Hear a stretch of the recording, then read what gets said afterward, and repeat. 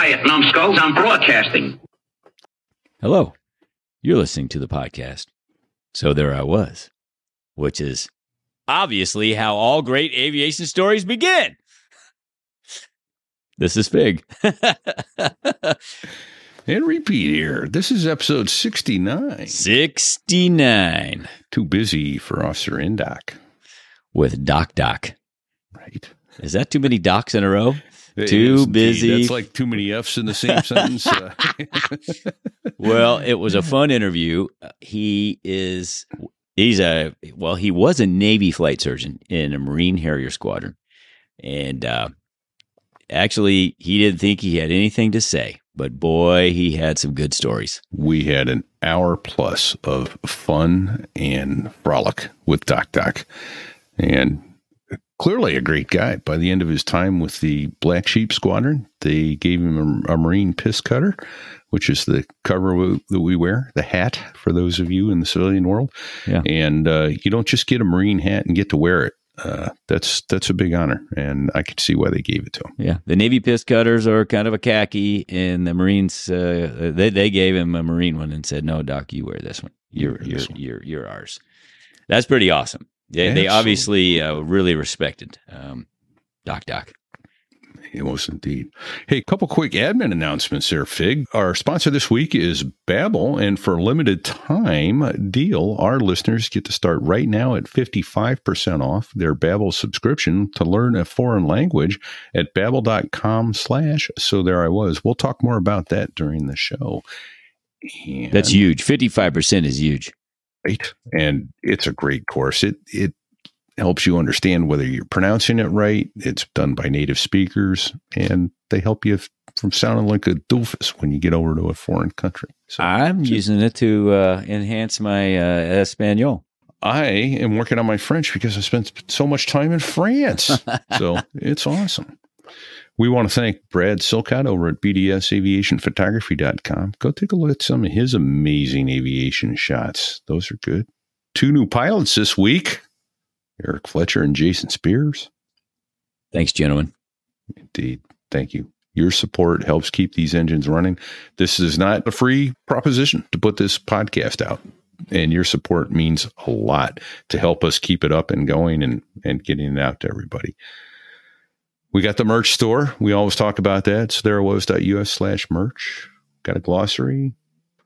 Write to us with questions, Fig, sticks, repeat, all of that. Fig, you've got something I know you would like to talk about. You were on vacation up in Michigan and ran into a jet. And tell me about it. You told me about this, but tell everybody else about this. So it's called Primal Outfitters. It's run by a former Marine. He is a combat Marine. He's a young man, and he's very very motivated. And Primal Outfitters is a nonprofit.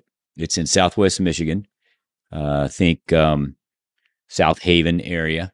They provide hunting, fishing, camping, and other outdoor adventures for veterans, active duty service members, first responders, Gold and Blue Star families, and they do it all at no cost to the client.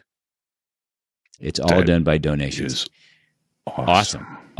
He runs 2 30-foot fishing boats out in Lake Michigan right now.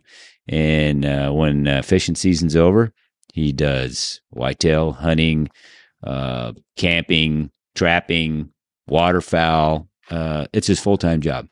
And he's an amazing Marine, first of all. And I got so motivated. I will give out the phone number, which is 269-767-4796.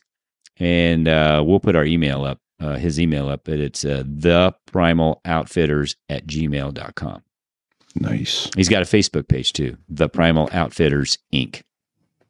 Nice. Okay. Oh, boy, if you know a first responder or a Gold Star, Blue Star family or someone who could benefit from that, oh, my goodness. That is huge. Awesome. Huge. Yeah. Huge. No cost. No cost.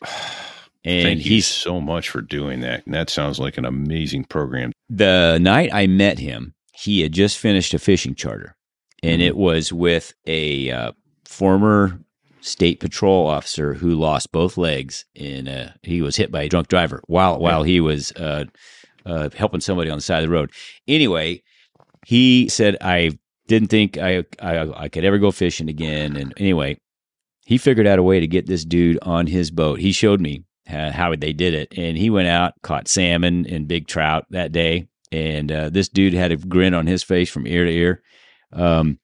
But this guy thinks outside the box. So don't let any physical handicap slow you down if you think you might be interested in doing something with Primal Outfitters. Reach out to him. It sounds like he's going to make it happen for you. Absolutely. Wow.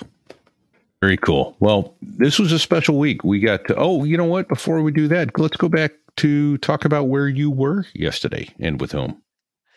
So I'm at the air show in Kansas City, Blue Angel Air Show, and I'm walking down the ramp looking at the static displays, and what is standing right in front of me but YL37. It's a Why does that sound familiar? I know, right? It's a UH-34 that was flown by all the guys that flew in combat with the Ugly Angels. It's a flying memorial, basically, and I stood in it. It's something. I feel like I was just standing in front of something so special. I couldn't even put words to it. They're having a final Ugly Angels reunion on the 6th of October in Inola, Oklahoma, which is where the helicopter's based. It's the YL37 Group Foundation. And I just stumbled upon it. Had no idea it was going to be there. Duber had that airplane or that helicopter up at his place as I was coming back from Michigan, so I missed it.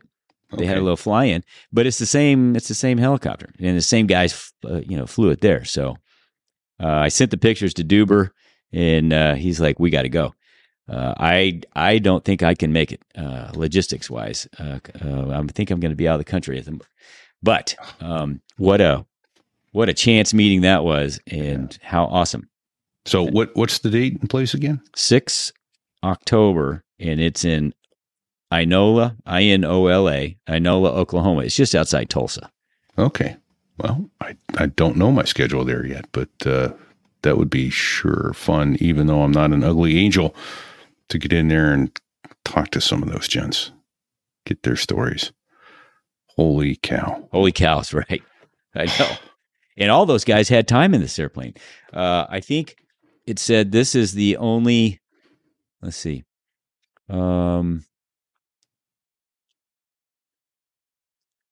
54 patches over bullet holes sustained in Vietnam. It operated out of all the major air bases in I Corps and off all the hospital ships and aircraft carriers. Rare aircraft served with Squadron HMM 362, who are known as the Ugly Angels, on her side. There's a plaque, and on the plaque, it's mounted on the side of the airplane, and on the plaque is the names of the 33 Marines of the Ugly Angels that lost their life in Vietnam. Wow. What an amazing memorial. So cool. Well, we'll have more to talk about that. I think next week we got an amazing letter. I don't have permission to share it with anybody yet, but I hope that we can. Once I get permission to sanitize and share it, we got an amazing letter from one of our listeners this week. That was fun. And then the other thing I'm thinking of doing is we talked a couple weeks ago about Jungle Jim Ross with Intake. Right. And I have a recording from him from about 14 years ago. And I'm thinking I'm going to put that up for our Patreon listeners so that they can hear the interview with Jungle. Dandy. Yeah. So there I was.us/Patreon, trying to give them a little bit of extra here and there. They're throwing their hard-earned cash in our direction to help keep this show coming to everybody. So we appreciate that, gents and ladies. And we are more than happy to share that with you. So, Fig, we talked to a flight surgeon today. Those guys are amazing. They were with us. We were flying single seat jets, so obviously they weren't flying with us very much. I flew a few of them when I was an instructor in the T-Birds. That was always fun. I was not aware of how much of the stuff that they went through to do what they did to be flight surgeons. Honestly, I wasn't either until Doc told us about it. Yeah. I have a whole new respect. Right. I always respected the flight surgeons anyway. Especially the ones like Doc that wanted to keep you flying, wanted the guys to be successful. Right. Right. I mean, I joke about it at the beginning of the show. I talk about, the best you can do when you talk to a doc is break even, right? You go for your flight physical. If everything's great, you get to keep flying. Otherwise, you may lose your ticket, your ability to fly. And it's kind of a joke, but it's kind of the way some guys looked at it. And they always went out of their way to keep us flying. And so that was appreciated. Why don't we get out of the way and let's let Doc tell us stories. Until next week, sit back, relax, enjoy the flight, and don't sit on pond. Checks and seat handle, baby. At night. Don't do it. Don't do it. In the world's smallest cockpit, on the tanker, through the weather. Oh, and to the tanker crew who did that, thanks a lot. We really appreciated that.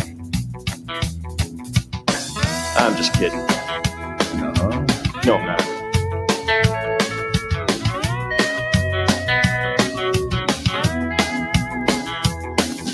Well, there I was, crossing the pond, and you could see that I wasn't exactly fun.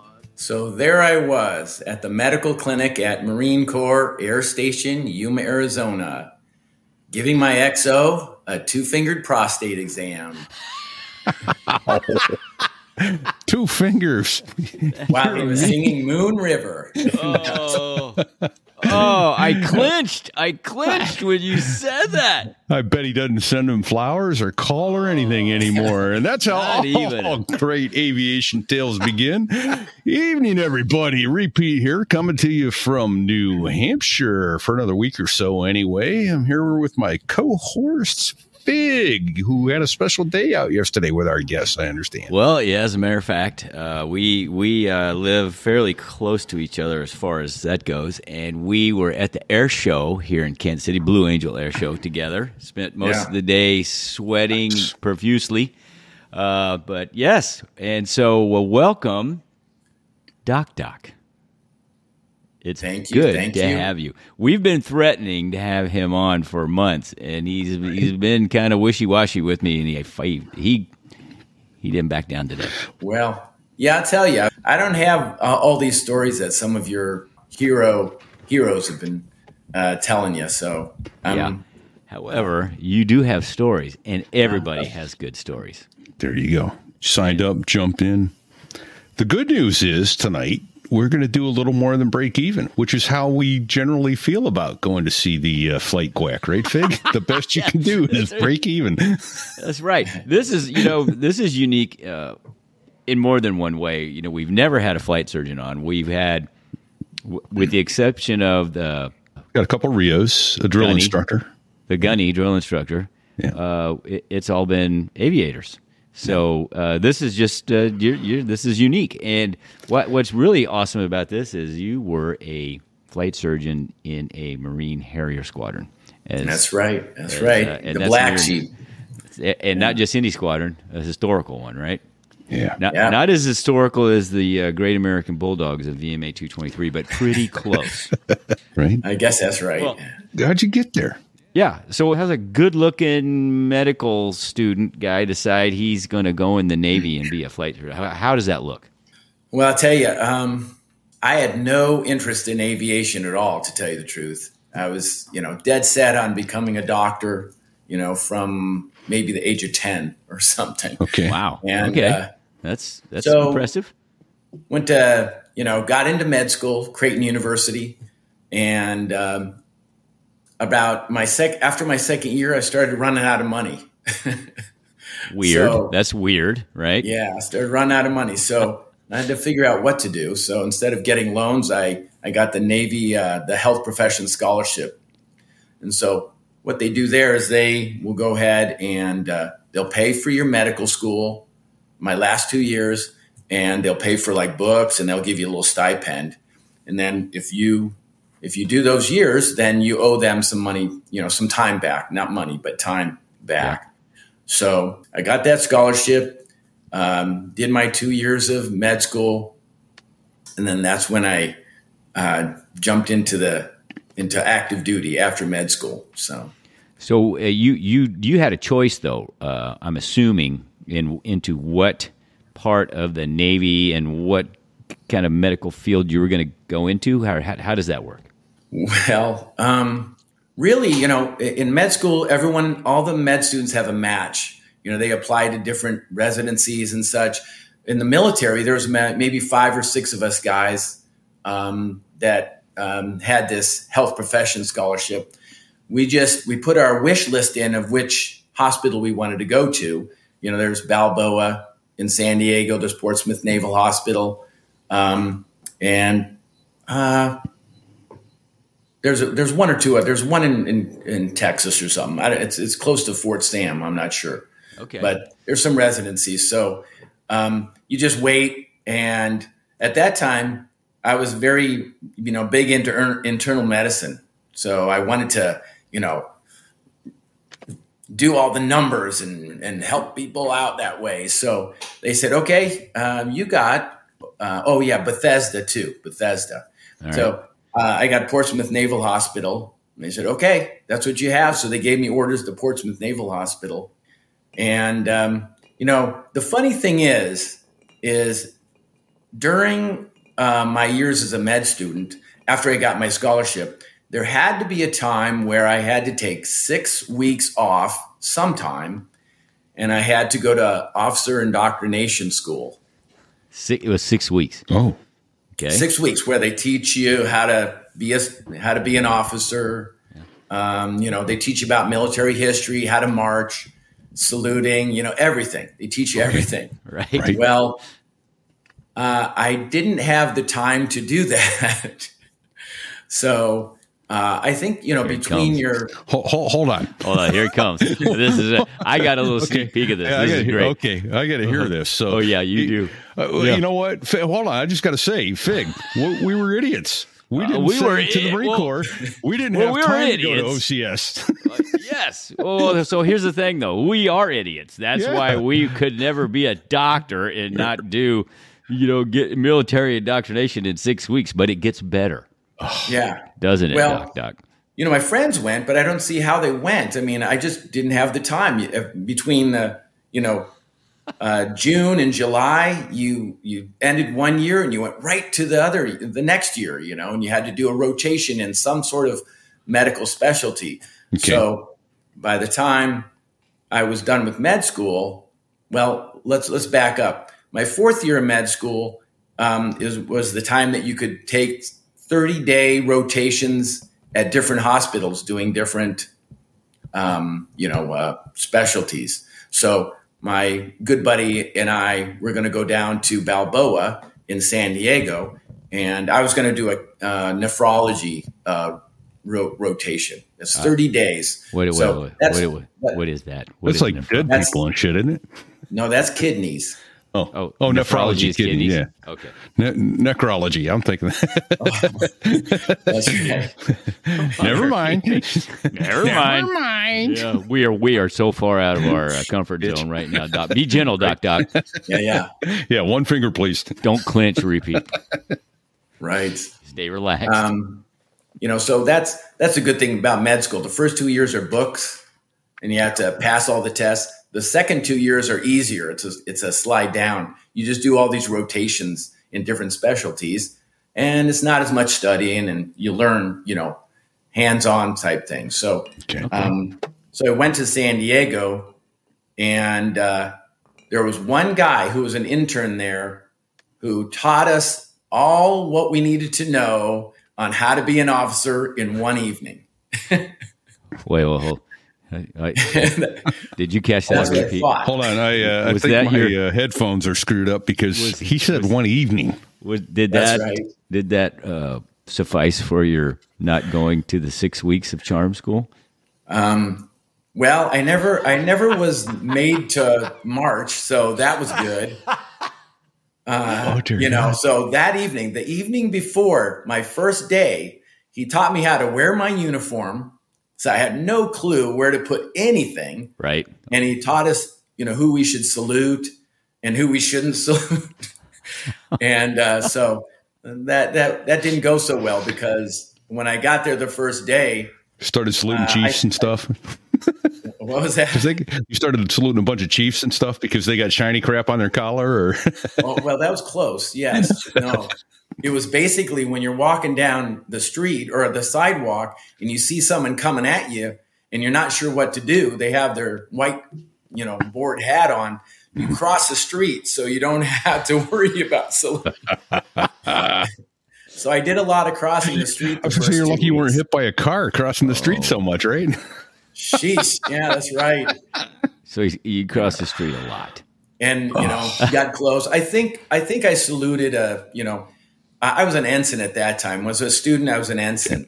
So I think I saluted some sort of chief or something a few times or whatever. But I think the big thing was you have to cross the street so you don't don't pass them, go from there. So I think it went well as time went by. I started learning, more and more. And so that was my officer indoctrination school.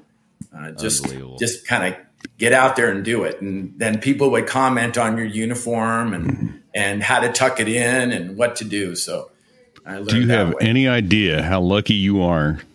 Whoever taught you didn't decide to royally screw with you. That's true. It teach you, that a first class petty officer wasn't an admiral, and that is true. Now that and one star is a seaman recruit, and I knew that the flight surgeons didn't get a lot of training. Yeah, but I had no clue it was that minimal.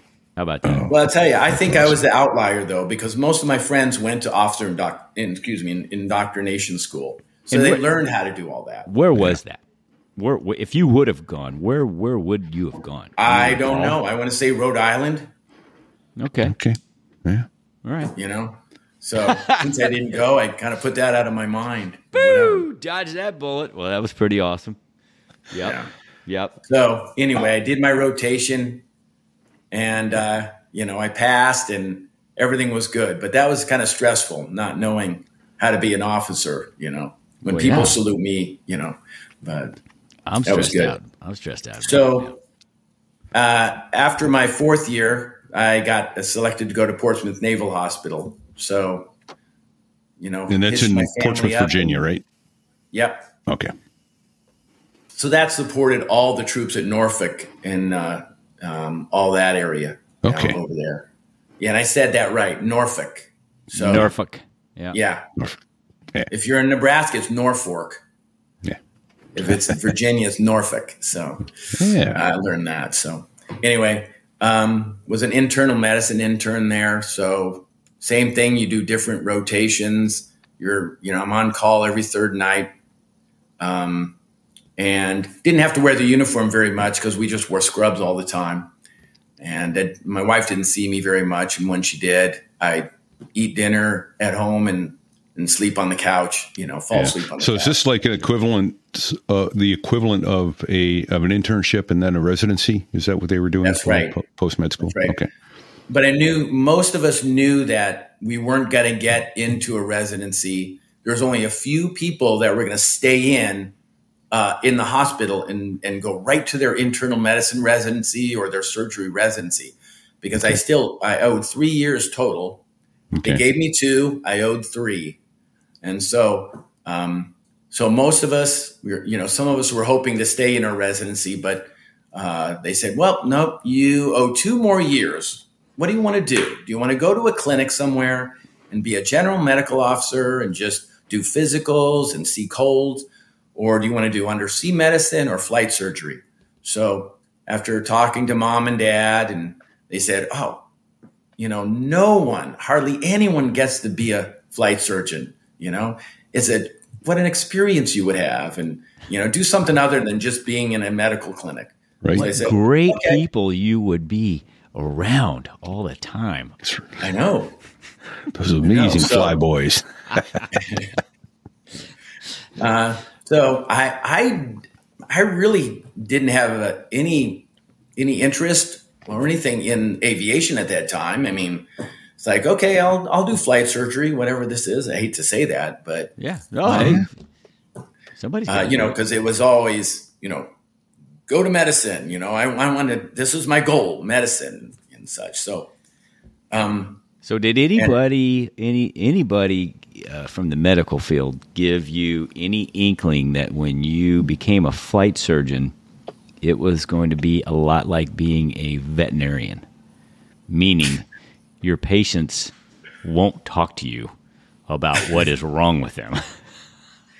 I learned that when I was at NAMI. I learned that when I went in flight surgery school. That's right. Yeah. All right. I want to hear about that. Yeah. So hang on. We got to talk about NAMI. NAMI is the Naval Aeromedical Institute in Pensacola, Florida. Yeah. And when a flight student goes there and gets selected for a physical from those folks, it is lovingly referred to as the what, Fig? NAMI whammy. Yeah, baby. The NAMI whammy. That's great. It was so stressful when you went there. It was out of your control. If they find something that makes you not airworthy, so to speak, right? Mm-hmm. You're done. They like to look for it seemed, too. That was the worst of it. Oh, dig under every nook and cranny. Yeah. I tell you, I had something wrong with my labs. They made me drink like a whole gallon of water before I could retest. And I was sick, but I passed. So, all right. So I have to tell a story because it just triggered. Now, JJ was in the Doc Squadron. Yep. And JJ and I were really good friends from the basic school and all the way through flight school. But when we went to Pensacola, we went and did our NAMI physical together. Okay? Now, I'm telling you this because I played a horrible joke on him, and I felt horrible about it for like a half a second. So he was really, really worried about his hearing, about passing the hearing test. Not his eyes, nothing else. He was worried about hearing because he spent a lot of time around machinery on the farm, and he never wore hearing protection, and he really did have bad hearing. So they put us in the little hearing booth together, both of us at the same time. We were taking the test at the same time. What could go wrong? And I knew this was going to be my only chance to get to do this to him.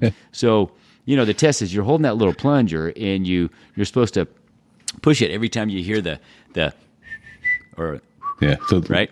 And so I'm hearing mine, and then I'm whistling, and I'm seeing him, hitting it, and I'm whistling, and he's hitting it, and finally, the test's over. I know the test's over. The guy opens the door and he says, "You're good. You're good. You flunked.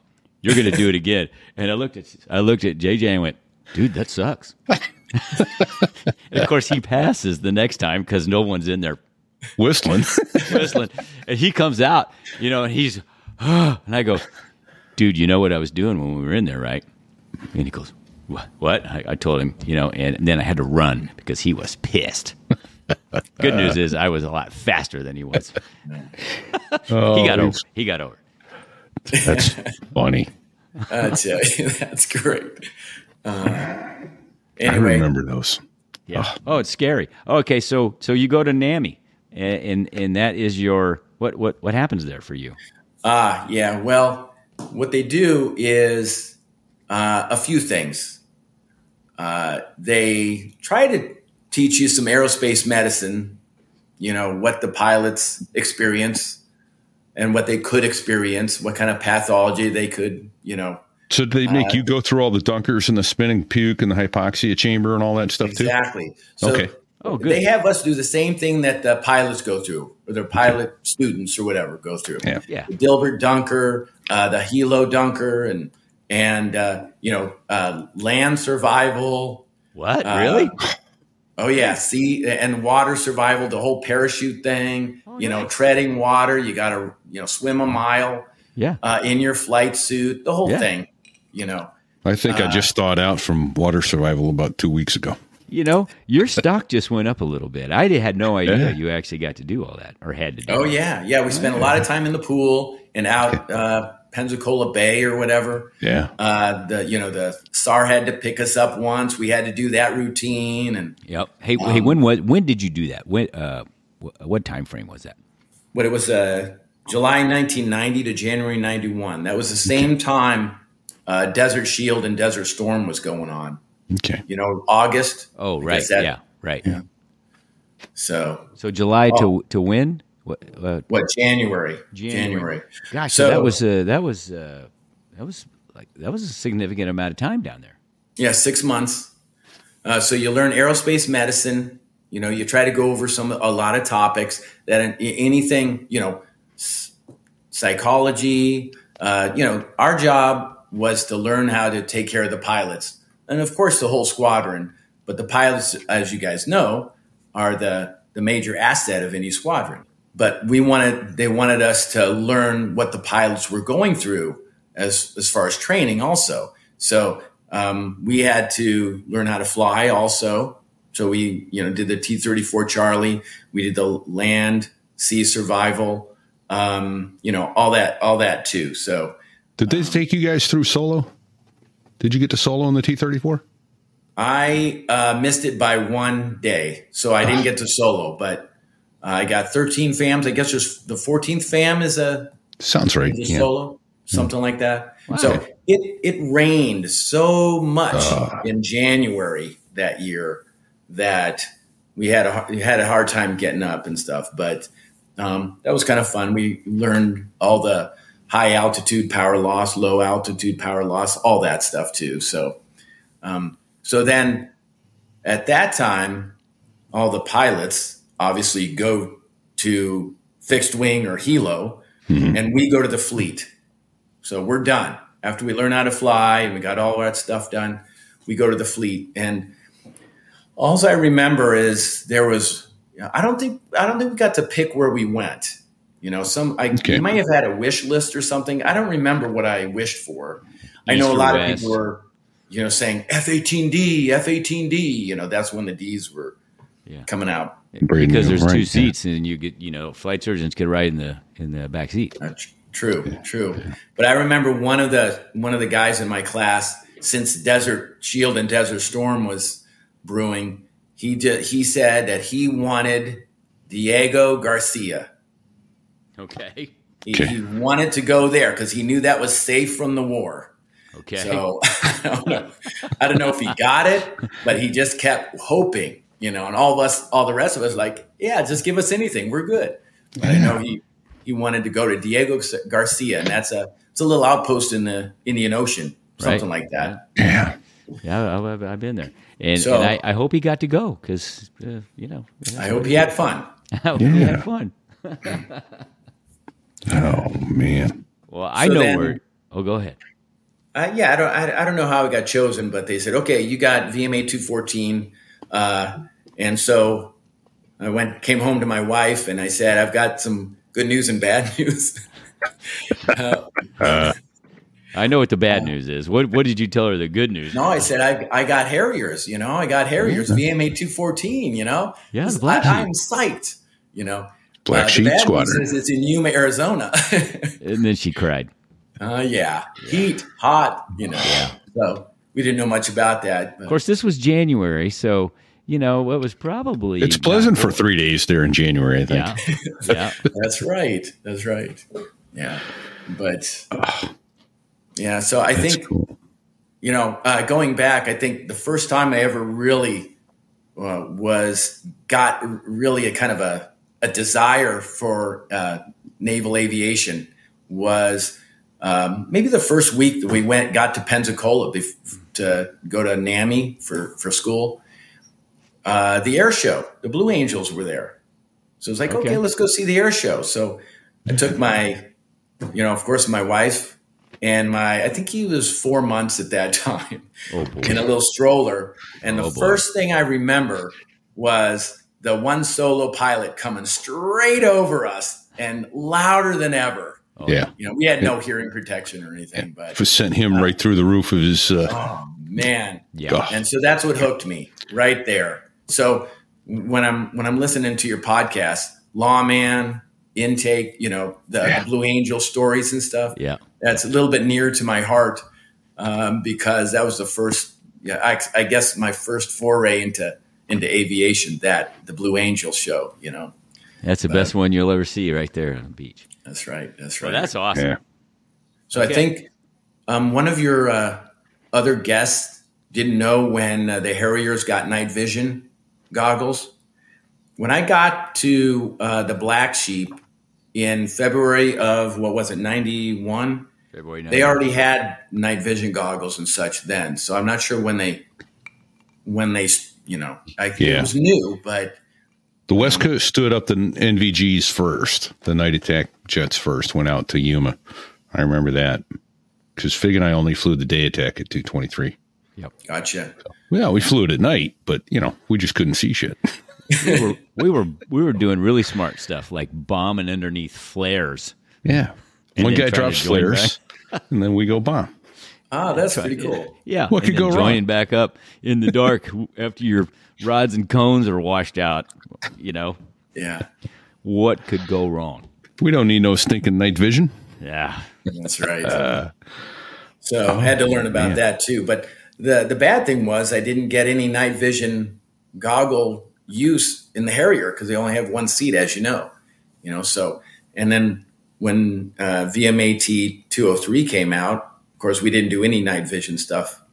And that's where I got my flight time in the Harrier was that Okay. T-bird. when the East Coast came out, when the trainers came out, every once in a while, I could fly with them.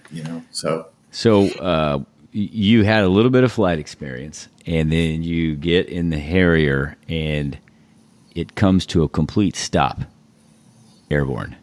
Tell me what that was like, because I can remember what it was like for me. Well, most of the flight surgeons are like, "Oh, I want to get a cat shot, or I want to get a, But with the Harrier, that's what you want to do. You want to be able to hover. So it was fun. It was awesome. I mean, the pilot, I forget who was with me that day. I think it might have been Cutter or something, but he's like, "Okay, Doc, here we're going to hover. This is what you do." So he kind of told me what to do. I was in the back seat, of course. And so I got to hover for about 15 or 20 seconds and, and gave it back to him. I could check that off my bucket list. And I'll tell you this much. If you never got a cat shot, when he put the power in the corner for takeoff in a Harrier, that was as close to a cat shot as I'd ever been in my life before or since. I mean, it was a little less violent, but not much. Is that right? Yeah. There is that much power when it puts you back in your seat a good 3 Gs. It was impressive. Well, I'll tell you, I enjoyed the Harrier. I think some of the runs we went on, I think we did a few bombing runs where, you kind of go inverted and you acquire the target, then you kind of nose down, and then you flip over and drop your bomb. That was awesome. I really enjoyed that. That was good. I don't think I did any air-to-air in the Harrier. That was with the Aggressor Squadron and some of the others, but okay. But that was fun. I really enjoyed the Harrier. So while we're talking about it, so the Aggressor Squadron out there in Yuma, they had F5s at the time. Is that right? Yes, and they had one 2-seater. Okay, so you were flying in the back seat of the Aggressor. So you got to do a little air-to-air. Got to see some air-to-air action. Yeah, and I got to tell you, I think I don't know if this is just flight surgeons or just anyone, but there's a certain routine that you have to go through in order to set yourself up so you don't lose your cookies every time. Okay. So when you get in, you just have to make sure that your sleeves are they have Velcro on your sleeves. Right. Undo those. Okay. Bring your zipper down a little bit, and then I think there were air vents just outside, so you could grab a hold in front of you and a little further out, and there are air vents, so you had to make sure the air vents were pointing right up your sleeve. Okay. All right. So you can get as maximum air as much as you can. Yeah. Sure. Yeah. And of course, you practice beforehand, taking your O2 mask off as fast as you can. And you practice it and keep practicing it because you don't want to throw up in your O2 mask. No, you don't want to do that. And then you got to make sure your sickness bag is in that lower pocket on your ankle. All flight suits have that lower pocket. So it's ready and available at any time. So, but I remember, I only probably lost it once or twice. But there was a lot of times I came home, a little queasy, after, telling my wife that I'd flown or whatever. She always told me, never tell me when you're going to fly. Just tell me when you come back. There you go. Right. That's fair enough. So she didn't have to worry. But, I actually did that to my wife when our daughter slow loading gliders. I took her up to the airport that morning, and I knew she was going to solo, but we didn't tell my wife until after it was done, and I sent her video. Oh, didn't you know she was going to solo? I go, that was on purpose. That's probably not bad. Not a bad idea. That's good. Yeah, no, not at all. But oh man, I don't know about you, Fig. I've always been very fortunate. Knock wood. The only time I've ever been a little bit motion sick or queasy in my life is in a flight simulator when the motion doesn't match the visuals, when they're doing a reset or something like that. All the air-to-air that we did, and I used to ride in the back seat of the A4s before I got there, and before I got to that part of the syllabus, never bothered me once. And I remember keying the mic the first time I was with the Squadron XO. We were in a vertical scissors, and I'm looking up at the ground and the airplane below us. I keyed the mic, and he told me later, he was going, uh-oh, he's going to tell me he's sick, knock it off. I was like, this is awesome. He goes, all right, good. Keep going. So I was one of those people who was blessed with never having vestibular issues with motion sickness. I can say the same thing. Yeah. It's a true blessing. Yeah. Because I watch guys suffer through that. Oh my God, it looked miserable. We had peers. We both have peers. Yeah. They throwing up was just part of it. I'm going to throw up on this sortie. That's okay. Yeah. Throw up, put it in my pocket, and we're going to press on. Yeah. And then Intake talking about the San Diego kicker puking on his displays. Right. Oh, man. But I tell you, the F5 is where I got most of my flight time.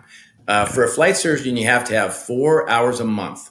Okay, that was going to be another question. So to keep your flight surgeon flight status, I guess to keep from getting harassed by NAMI people. Yeah, I don't know what happens when you don't get 4 hours. I think there was 1 or 2 months I didn't for various reasons, but nothing happens. But they tell you got to have 4 hours a month. So most of the time, if there was squadrons coming into Yuma, I would go to their squadron house and, hey, can I get a ride? And so I got some rides in a few things, obviously, and overseas I got some rides in some other things. Yeah. But the F5 is probably the most flight time, and I just remember I can only remember one flight, and I never was in the briefing beforehand. It was always, okay, Doc, suit up and let's go. Yeah, and so show up at step time. Yeah, right. It was a 2v2, two of the aggressors versus 2 Harriers. And he says, okay, we are going to go out together, but then one of us F5s is going to split off, and then we'll join up a little bit to the right, and then we'll attack them from, blah, blah, blah, either side. I don't know what. Yeah. So I just remember I was in the back seat, and he goes, okay, Doc, I'm going to give you the controls. I said, okay, got him. He says, okay, I want you to turn right now. And I'm turning like Delta Airlines. I'm turning really slowly. Because don't spill your martini. Controls. And then he grabbed him back and just like yanked. Right. Bam. Right. Bounce your head off the canopy. Little different. I don't think he let me have the controls again. But the thing with that, is I think I got one F-18 ride. It was the same. Is you don't know what's going on, and so you just get thrown around, and You pull some G's, and then you're left, then you're right, then you're up. Yeah. And so that's the problem. Did you ever get your helmet bounced off the canopy because you didn't know it was coming? I don't remember. I don't think so. It must have been hard. Yeah, I was holding on tight. Yeah. So I can tell you this, especially in the A4, it would roll. You could roll that airplane so fast you couldn't stop from banging your helmet on the canopy. Yeah. Yeah. 720 degrees per second. Yeah. 2 full rolls per second. That was an awesome airplane. You have the stick in your hand. You know it's coming. You go full throw, and your head hits the canopy. How long were you guys in the A4s? So we flew it as students, and then I went back to being an instructor in it. And then there was an OA4 Mike Squadron that at Cherry Point that I actually got stashed in for a little while. So I got a bunch of time in it there, too. Yeah, so I just did my student time in it, and a little bit in the OA4 at Cherry Point, but maybe a month of riding around in it there. But probably. And what was the A4? This was probably close to a year, wasn't it? It's about 9 months to get through A4s. Wow. Yeah, that's about right. Yeah. Yeah. You were going to get 125 or 30 hours in it, probably. Yeah. Fun to fly. Yes. Yeah. Very, very fun. That's what I heard. I missed having 1,000 hours in it by this much. That's too bad. I know. Mon podcast, vous plaît? Which is French for, do you like my podcast? Now, let's say you want to chat up a pilot or simply order a croissant while soaring over Paris. How do you do that without making a crash landing into the language barrier? Well, the best way to learn a new language is through immersion. But unless you're planning on parachuting into a foreign country anytime soon, I'd recommend the second best way, Babbel. Because with Babbel, you can start speaking a new language in just 3 weeks. And trust me, it's turbulence-free. This summer, I've been using Babbel to brush up on my French, for when I'm strolling through the streets of Paris. Why Babbel? Well, it's simple. It works. Instead of getting lost in the clouds with apps that play games with you, Babbel's 10-minute lessons, crafted by over 150 language experts, ensure that you're ready for real conversations. And if you're worried about nailing that French R or perfecting the accent, don't be. Babbel's advanced speech recognition is like having your own personal language coach in your pocket. It helps you perfect your pronunciation and ensures you sound authentically French. No more being the tourist who sounds like they're ordering a croissant instead of a croissant. Studies even prove that 15 hours with Babbel is equivalent to a full semester at college, and that's a lot fewer hours than it takes to fly to New York from Tokyo. Your mission, should you choose to accept it, is to navigate to babbel.com/so there I was. You won't need a pilot's license, just a sense of adventure. And here's a special limited time deal for our listeners to get you started right now. Get 55% off your Babbel subscription at babbel.com/so there I was. That's Babbel, Babbel, babbel.com/so there I was. Rules and restrictions may apply. Safe travels and happy landings in your new language journey.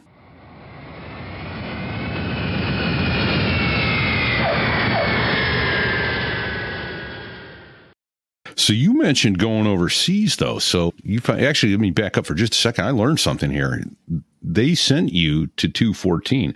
I didn't realize that the Navy controlled that. I thought they gave you all to the Marine Corps wing or group, and then they spit you into whatever squadron or whatever space they needed. I didn't realize that either. Yeah, that's kind of neat that the Navy says, who needs it? Yeah, I don't know how it happened. I just had orders.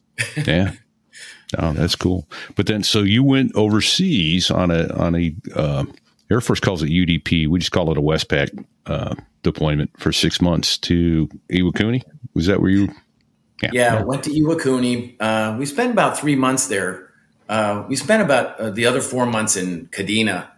I think you guys would know that. They probably handle the Harrier a little bit better than Iwakuni. I'm not sure. But I spent 4 months in Kadena, which was the Air Force base there in Okinawa. That was fun. Just in Iwakuni, the medical department consisted of me and 2 corpsmen, and the two corpsmen that I had were great. And we had like one huge hangar to ourselves. Nice. Okay. It was empty, and I didn't spend much time there. Just spent time, walking around and most of the time in the ready room and with the pilots and stuff. So explain what a corpsman is to our listeners. Corpsman is a Navy, kind of like a medic. They learn, some, like in EMT, they learn, EMT type stuff. So I always had 2 of those. They could start IVs or take care of first aid, anything like that. They could do sutures, things like that if needed. Yeah, probably. Okay. So, but they weren't utilized very much because we had a pretty healthy crew. I think the enlisted folks in the Black Sheep, they kind of went to them more than they went to me. Okay. I think they could kind of gel with their enlisted buddies and stuff like that. So they walked around, and even though I walked around in all the spaces and made sure everything was fine, I spent a lot of the time with the pilots, making sure they were good. That's my job, to make sure that everyone's fine on the home front. They're psychologically healthy, physically healthy, things like that. So, yeah. Of course, there's I mentioned this earlier. Most of the aviators weren't going to voluntarily tell you they had something that was going to be a disqualifying problem.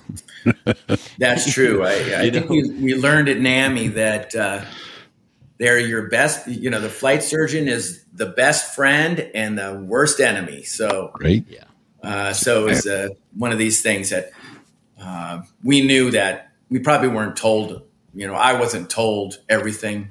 Yeah. And there's a few times where I grounded 1 or 2 pilots, and they were pissed off for sure. They went to the CO and complained, and luckily the CO backed me up. But you feel really bad when that happens, but you have to. But yeah, so we knew that we're enemy and the best friend, of course. But right.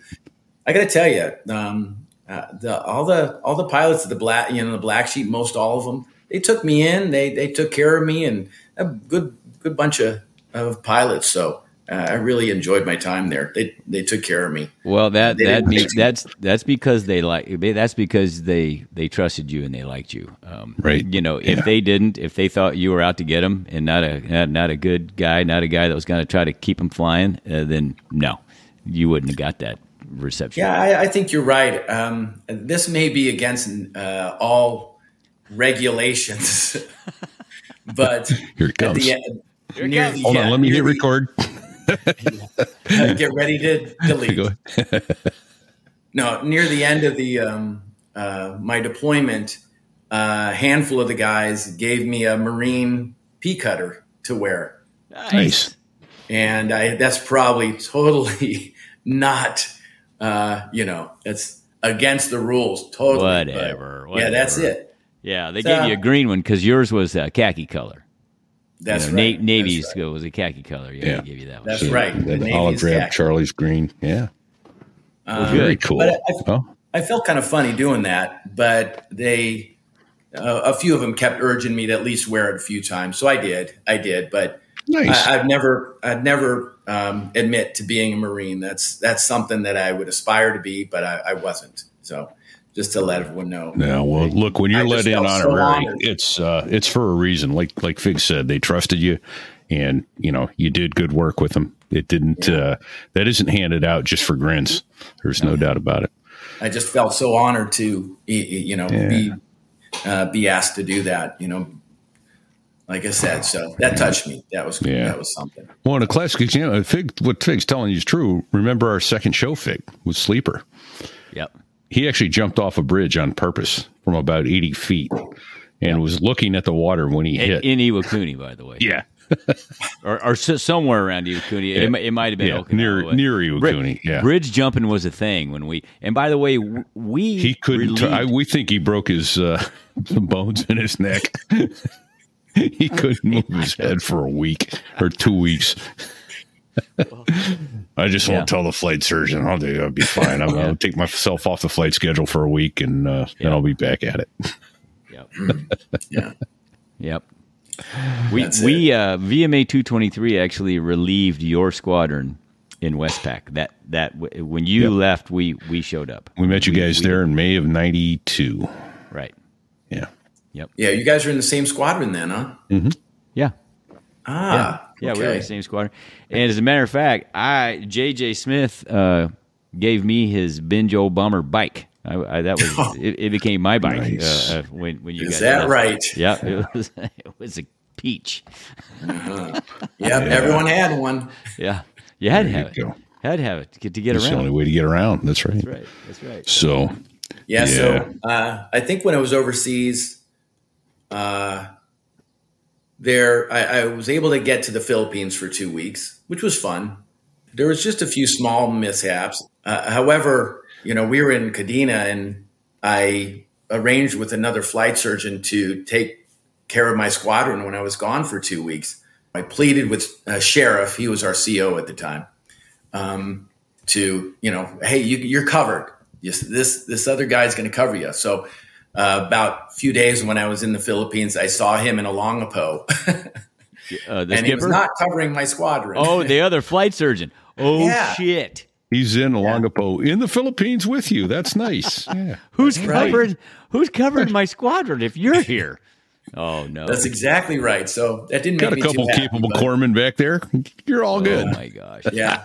No one, got hurt, or there was nothing too bad. So I had to explain to my CO what happened, though. But we did have a big mishap when I was overseas, though. We, I guess, some of the Harriers went down to Singapore and they did a static display.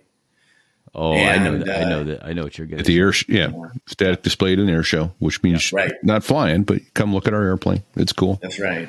Yeah. So I guess Spiko, his Harrier caught on fire as they lifted off, and he ejected. And the Harrier landed in the jungle of Malaysia, Across the border. Across the border. Oops. So that meant a C-130 flight for all of us to go down there. He was fine. First night we got there, we were put up in this 4 or 5 star hotel, and we all loved it. Phones in the bathrooms. And, there's enough of that. No more of that. yeah. But the second night, they found some old British quarters or something for us to live in. So we started to slum it then. But that was interesting because the next day when we were going to Malaysia from Singapore, there was about 20 of us, 20. That was the mishap team, I guess. And since I was done interviewing the pilot, and that's my job as a flight surgeon, I'm supposed to take care of the human factor and learn about the human factor in the mishap. What if the pilot had any problems, and if it was pilot error because of some psychological problem or physical medical issue. And so since that was over, I was down there, and so I became part of the team that was going to pick up all the shrapnel, all the broken up airplane. So we get to the border, and it took us a few hours, but they had a bus for us. And so we got in the bus in Malaysia, and they had an armed guard with an AK-47 on the bus. So we went about an hour into the jungle, and so we proceeded over the next 2 weeks to dig the Harrier out piece by piece. I think I sent you some pictures. Yeah, I'm going to try and call that up now for those that are watching, and I won't bet at this point in the show for those that are not. But here we go. So we got that there, and holy cow! This picture that you have here. It's at the very end, and it looks like we're about 15 feet down, maybe more. That's how far we had to dig to get the Harrier out. To get all the parts out. Yeah. But I got to tell you, after seeing this picture, guess who took the picture? The guard with the AK-47. So he could have easily just mowed us down and buried us, and that would have been that, Right. But there's Travel and Santa there in that same picture. And then the guy from I think McDonnell Douglas, or he was one of the experts. He's the guy in the white shirt. Oh, okay. Okay. I don't know. It can't be that wasn't the Rolls-Royce rep, because that was Bob Nidifer. Remember Bob? Right. Yep. Yeah. He was in Iwakuni. Yeah. So how were there any big pieces left, or was it all pretty small pieces? Yeah, the engine was pretty much intact. It was the biggest piece, but I think there were some other pictures that showed. You can see all the little scraps that we were picking up and everything. And we put everything through sifters, all the dirt, put it through sifters, but you can see all the small pieces. Yeah. And a thing that a lot of people don't know, particularly about the Harrier, the sad thing about that, after a mishap like this, it was a carbon fiber airplane. And so weight was very important. So weight was very important. So the wings were carbon fiber, and basically you got these tiny little, almost microscopic threads of carbon fiber, of Kevlar. And when it got delaminated in a crash as it broke up, if you pick that up with your hands, that stuff would penetrate your skin and stay for days, weeks. It was miserable. So you had to have all that extra protective clothing in the heat of Malaysia, where it was, at least it was humid. Jeez. Yeah, it was hot. So we did that every day. We went back and got our bus ride escorted to the site. And I was there just picking up, going 100 yards aft and forward, trying to figure out if there's any other pieces of the aircraft. So that was something for sure. Ags, it's funny. Ags, right? I don't know Ags. Yeah, he was in your squadron. Oh, Ags. Okay, I thought you said Axe. Okay, yeah. Yeah, I saw him in ops at one of our domiciles not too long ago, and that came up. That Spiko's ejection, because I think he was there. He was the wingman, or he was a witness to it. Yeah, he was. Him and Hollywood. Okay. Someone else. Okay. What did he say about it? No, he just said that, I said, you need to come on our podcast and tell your story. He goes, I don't really have any stories. I go, yes, you do. Everybody does. So, yeah, Ags, if you're listening, you're next, buddy. Come on. So here's another cool thing. We've kind of buried the headline on this, though. Why is a doctor digging around in a crash site? Exactly. Why would you do that? What was your role there, other than physical labor to help? You got a medical degree. You don't need a man a shovel. That's it. That's it. I don't know. What I really think happened was Spiko got on a plane to head toward Okinawa, and I was on a C-130 going down there. So I don't think I even did his physical at that time. So I was down there with the crew. They said, okay, all hands on deck. So I told Spiko, you got to go to Olongapo and get your physical, man. Hurry down there. Wow. So, I'm there. Yeah. I'm a warm body. So, well, you were, but the fact is, I'm assuming, I could be wrong, but I'm assuming you were also on the investigation board, because you have a safety officer, a medical officer, a senior officer, and then your tech reps come in from Boeing, or not Boeing, from McDonnell Douglas and Rolls Royce and all. That's right. I think I still have that report somewhere, or part of it or something. Yeah. But, so the doc is an integral part to the investigation team as to what went on, and rules in physiological and all that kind of stuff too. So when you first see the pilot after the mishap, you do your thorough flight physical, you do blood work and such if needed. But then you have this questionnaire you give them also, and it has to do with what they ate 48 hours prior, all the way up to the mishap, how they slept, what they did. I mean, it's just very in depth of everything they did. So you can say, okay, well, you didn't have much sleep. Is that part of the problem? Or, they talked about, the home life and things like that too. But it was very, very in depth. Excuse me. So. Yeah, you're any notion of privacy goes right out the window once you're involved in a mishap. And I'm aware of a couple, like, and the NTSB goes in and looks at a commercial one. They go so far as to look at when the pilot who was on layover swiped their room key card to get in and out of their room. When were they sleeping? They go through their text credit message, card bills, time, text train, message, everything, all of it. right? Wow. How long did you stay in 214? When did you leave 214? It was 1993. So July of 1993. So I spent about 2 years there, roughly. Okay. And most of the time, what you do, the average day for a flight surgeon when you get back. That just led right into one of my next questions. Yeah. What's a day in the flight surgeon's life in a Harrier squadron? Well, yeah. When you're at home, when I was at Marine Corps Air Station in Yuma, in the morning you did clinic at the medical clinic. You went and you saw patients, and it was kind of a sick call most days. So you saw everyone, that came in. Okay. But there were a few days that you just saw the squadron wives or something like that. Family of the squadron. So, those days you'd see a few of the wives and whatever they had problems with or whatever. And of course, when you go to the squadron, the pilot's always, "Hey, Doc, did you take care of my wife?" Yeah. Did you take care of my wife? Oh boy. So there was time, that's how you joked, I guess. But sure.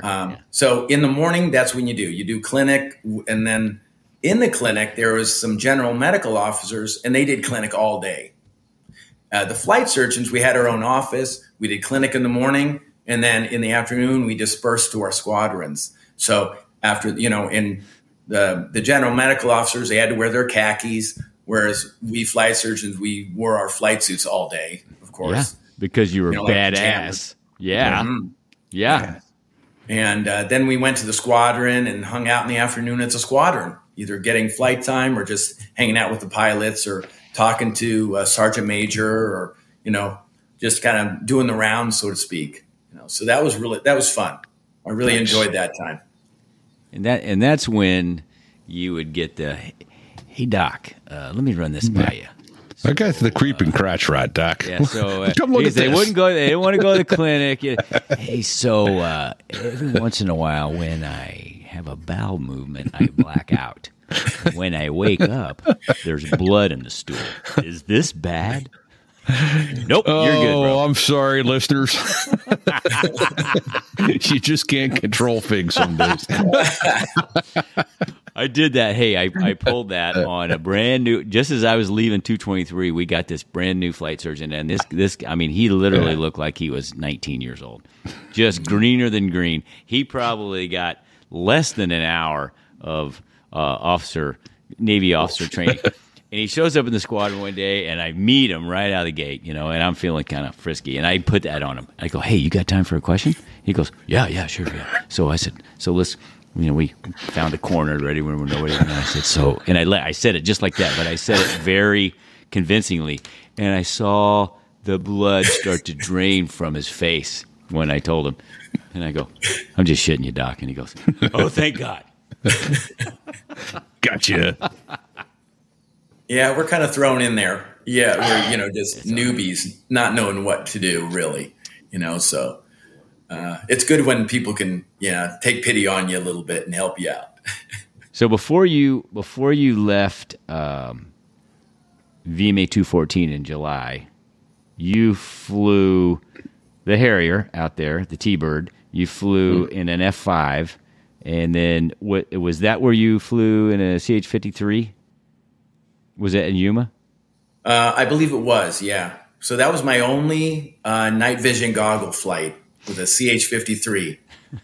So I was in the back, and all I could see is this rectangular green window, and they would not let me get up and look out the front or anything. And I just a lot of thumping, and that was probably the scariest flight I've had. Horrific. That's terrifying. Yeah. Wow. Yeah. Horrific. I see here you flew in an S3. That was overseas. So Did I got you get a cat? S3. Did you get a cat shot? We went right over Mount Pinatubo, and I guess a few months prior, it had erupted. So it turned half the Philippines into the surface of the moon. Yeah, a little thin layer of dust everywhere. Did you fly off did you get a trap? And not at all. Oh shit. Nope. Okay. Yeah. You got some time in a P3? I guess P3 has like 21 seats. And someone just said, Hey Doc, we have one more seat to go. We're going to go to Osan for a shopping trip. Oh, there you go. So okay, I'm on board. So you spend 4 or 5 hours on board. You go there, you go shopping for, get the tracksuit, the parka, the ski parka. Got to get your Mr. Lim's custom made suit. Now, you were logging flight time though, right? Because you need it for. Oh yeah. That's exactly right. Hails to the yeah. I got that in my logbook. I was liking it to this. I was in Pensacola and my sister was living in Bermuda, and so I did a Space A flight while I was in the pool waiting to start flight school. I got a ride in a P3 to Bermuda. That night was the longest winter of my life. I was so cold in the back of that airplane. Really? It was up in the 25,000 foot range. There was no heat back there. They didn't heat it because all the electronic equipment needed to stay cool. Oh, yeah. We were all huddled by the cockpit door going, please let me stand next to the door next. Oh, God. And then the upside was we landed. They put the tail stand up. And this chief comes up the back ladder with a ice chest full of beer. And we all stood around drinking beers for about half an hour. Then I disappeared into the country. Never checked once for my passport, for nothing. How about that? Yeah. I see you logged a little time in an F-18. So just one flight, just one ride. Okay. And I think it was the least out of all of them because it was an air-to-air thing. And they went up and jostled around and letting, That was great. Did this, did that, and knock it off, and we went home. So I didn't see very much of anything. So, but I did get, I could check that off my list. But there you go. All right. Well, that's one more ride than Fig and I got. And then, that's right. Yeah. How about the EA6B? We noticed that's there too. Did you get the front seat or the back seat? It's just back seat on that one. So not a lot of forward visibility, from what I understand. Not too much. Yeah. No. So was the guy sitting next to you in the back? Was he doing work? Making beeps and squeaks and geeking out, or was it where? I know he was doing something, but I know he was doing. I was something. busy trying to look out the front. Yeah. Did he give you the old, hey Doc, here, don't touch anything, and right, just sit right here, don't touch anything. Going to shut down the Pacific Coast here once you hit that button. When no TV signals for 1,000 miles. Oh, man. Yeah, I tell you. Yeah, but we got home from Westpac end of May. What was it? 92. Okay. And that next month, that's when JJ had his mishap. Yeah. Yep. And that was about a week prior to my wife giving birth. And so, oh my God, I don't know who made the decision. I never asked, but they automatically assigned another flight surgeon to that investigation. So, well, that was smart. I would have been going up to Davenport or whatever, but yeah. They said, okay.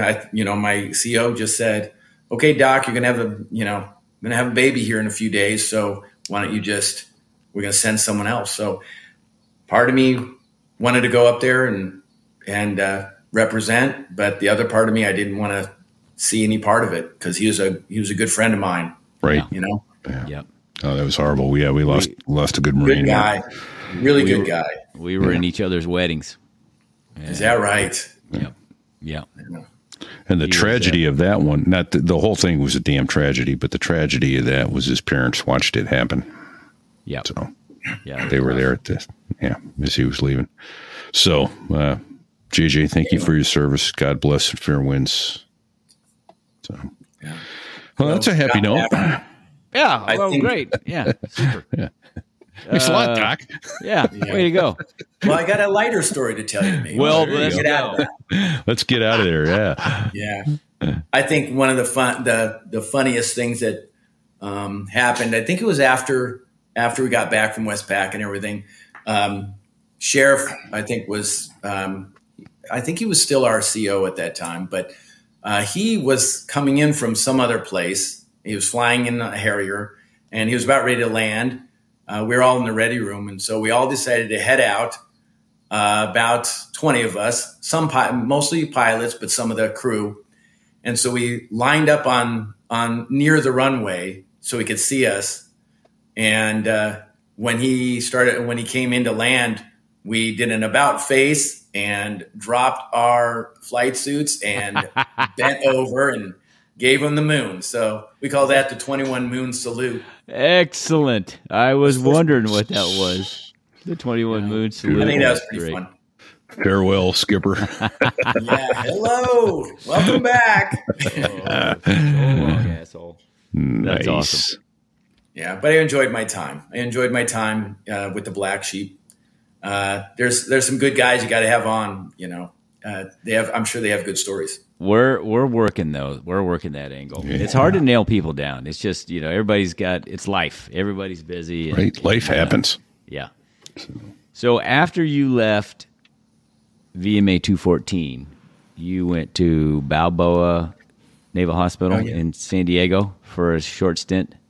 Yeah. So that the year before, I think after I got back from my deployment, I had 1 year to go, and that's about the time that during this time I'm at VMA 214. I'm still going and going to Bethesda and spending a little bit of time in their derm department. I went to because that was my interest, dermatology. And I went to Balboa. When did that happen, though? Because you were internal medicine. That's true. So when did that? How did that work? How did you decide? During my internship. Yeah, backing up is during my internship year, and you have to do 1 month rotations in your internship year.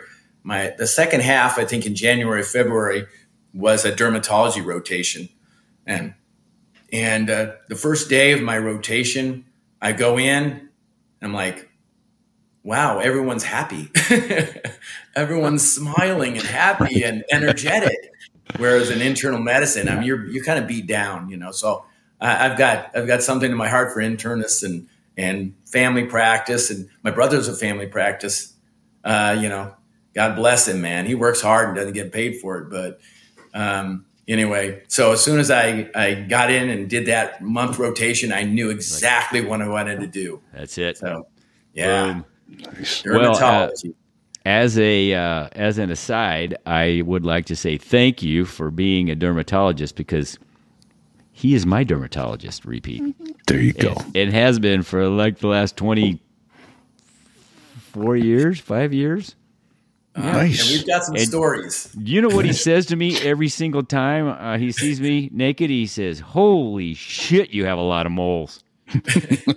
He goes, "No, really, you have a lot of moles." Say, Doc, that's not a mole. That's my. Yeah. Right. Oh, I thought that was a man. skin tag. Yeah. Skin tag, mole, whatever it is. That's just a skin. That's not a skin tag. That's. Hold on a second. We're talking about some personal. Let's stop right now. That's right. Okay, hang on, Fig. Let me mute you and turn your camera off, Doc. Right. Between you and me. And do I have your permission? And, HIPAA, I got to get your permission. Look, You have my Fig told permission. me earlier that you have my permission. you have his permission. You can tell me anything about him. and the people watching, they don't mind. They won't tell me. We do have a lot of fun when I come for my when I come for my semi-annual visits. That's true. We do have a lot of fun, and it's never dull. Let's just put it that way. Nope. Yeah. Fig and I, we kind of team up and play pranks on my medical assistants and stuff. So nice. Some are pretty good. Some are good. Yeah. Even though usually, if any of my patients are watching, I'm very, I'm very professional. Oh, he's very professional. I like to have fun.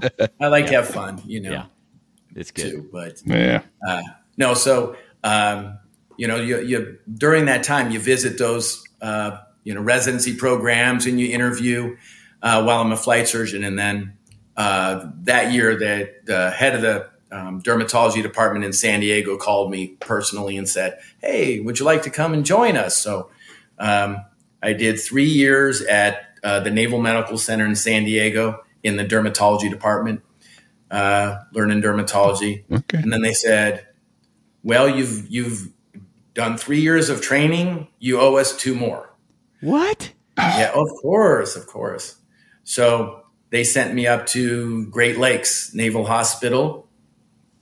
That's in Waukegan, Illinois. Yeah, that's where the boot camp is. The Navy, one of the Navy boot camps. Okay. And so I spent 2 years up there, and so since the boot camp was there, I saw all their dermatology that they needed, but also I was in charge of disqualifying people if they had different conditions. Disqualifying them from getting in the military if their condition was bad or whatever. So I had to make that decision. So. Okay, I thought of a technical question that you may or may not be able to answer. Tattoos. So I've been told. Say, my oldest son is a walking tattoo. I mean, he's covered literally, from the neck down, sleeves, legs, everything. And so I've heard, and tell me if this is true. Like dermatologists hate tattoos because you can't see what's happening on the skin, like a skin cancer growth, or so can you talk about that? I don't mind tattoos. I mean, I have a lot of patients that have them. Wrong answer. Everybody has. He wanted to be able to tell them that. Everybody has tattoos now. Yeah, it makes it a little bit tougher. So Okay. they say if you have a lot of moles, try not to get a tattoo.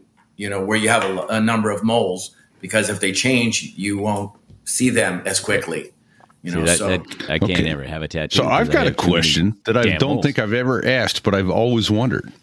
Uh-oh, here it comes. Yeah, no. Why does a tattoo work? It seems to me if you inject ink, you cut your skin, it grows back. It seems to me if you inject ink, it would eventually go away. How does that work? What's the physiology behind a tattoo being a permanent thing? Well, it's like buckshot. Okay. Or, it's like gunpowder getting, it's just the particles are too large for your immune system and for your white blood cells to take it out. And they just stay there. So even though you have skin cells that are regenerating around it, you still have that particle. It's kind of engulfed in white blood cells and trying to, wall it off, but it goes nowhere. And there's what, 4 layers to the skin? Now we're in medical school. 4 layers? I guess you could say 4. Some people say 7, depending on how. Okay. But it's a couple layers deep. It is. It's in the dermis. So that's the mid layer of skin. So your epidermis is on top and your dermis is in the middle. So that's where it stays. All right. What about tattoo removal? Yeah. How do you do tattoo removal? That looked like it hurt. Have you removed somebody's tattoo?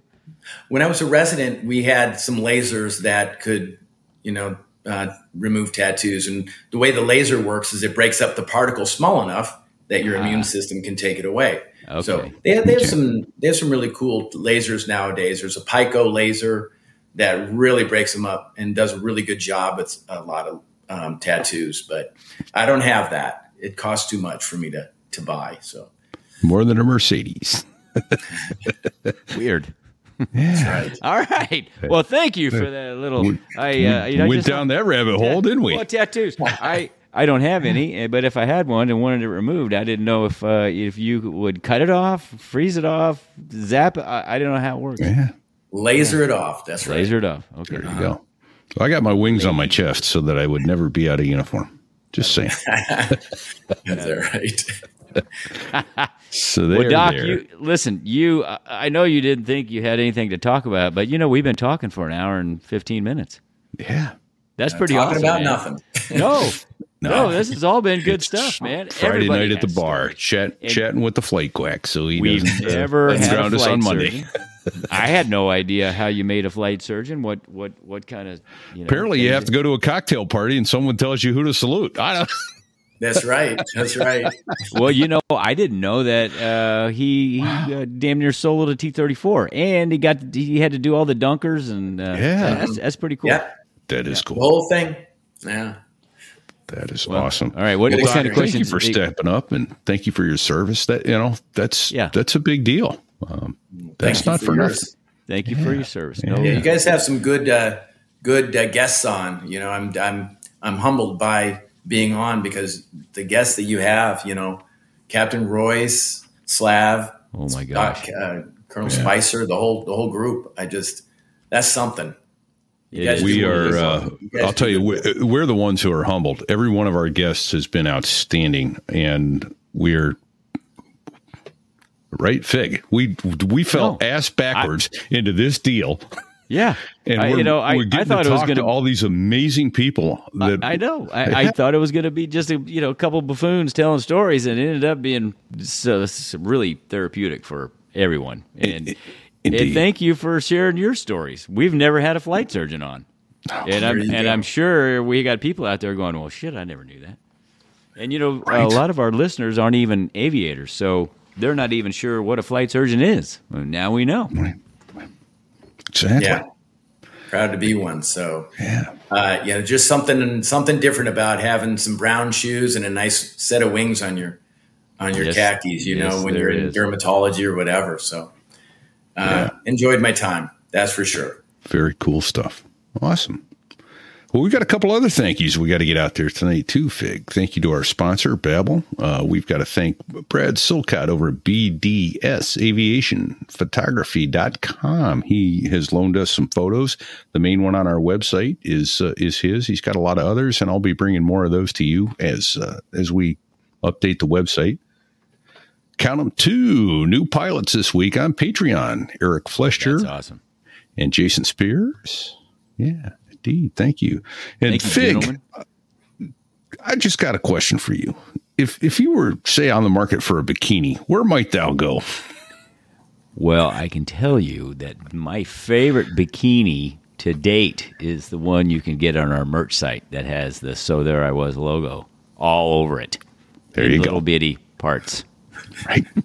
So there I was.us/merch. Yeah. And you can get a bikini. You can get koozies. You can get a shirt like I'm wearing. You can get a hat, beer mugs, drinking glasses, coffee mugs, you name it. Go look, have some fun. If you don't see something that you want a So There I Was logo on, shoot us a question or shoot us an email at, how would you email you, Fig? You could reach me at fig@sothereiwas.us. There you go. Or you could also get the sticks at sothereiwas.us and me repeat REPETE at sothereiwas.us. We have a glossary if we've mentioned a term like NAMI and didn't tell you what it meant. We'll put that up there. If you get a term that you didn't understand, let us know. We'll get it on the glossary. And send us a photo of where you are when you are listening. We'll get it up on the website. We got a real nice email and a photo from or a screenshot from a gent earlier today. And I've got more to talk to him about that before we go any further. But wanted to do that. What's the other thing people need to do, Fig, so the word gets out? Share the show. Share the show. How hard is that? It's not hard. It's not hard at all. Doesn't cost anything. Just share the show. Tell your friends. Put it on Facebook. Put it on Twitter. Put it on Threads. Put it anywhere and everywhere you can think of. Share the show. Tell them how much fun we're having. I'm having fun. Yeah. Thank you also to Backbeat Media. They get our sponsors for us. They have a couple other great shows, one of which is hosted by Dave Hamilton, the Mac Geek Gab.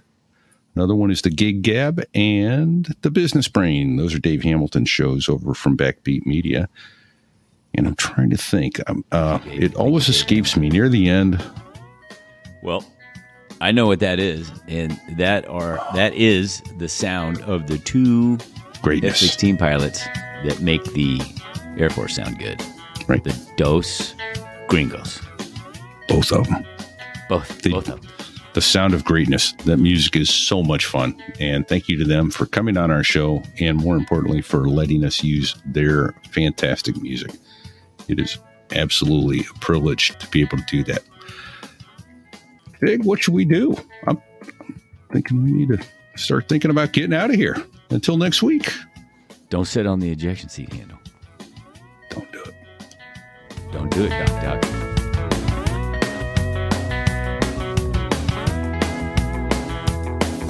Well, there I was, crossing the pond, and you could see that I wasn't exactly fond of all the shit I was wearing on that day.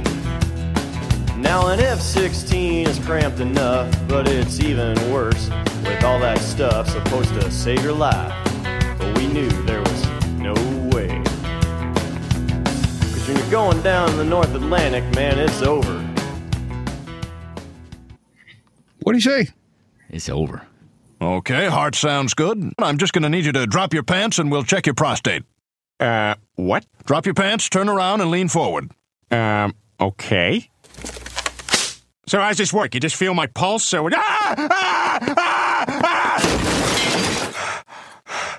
the hell was that? And that's a prostate exam. Shut up! That's how a prostate exam is performed. Now, if you'll just let me... Get away from me!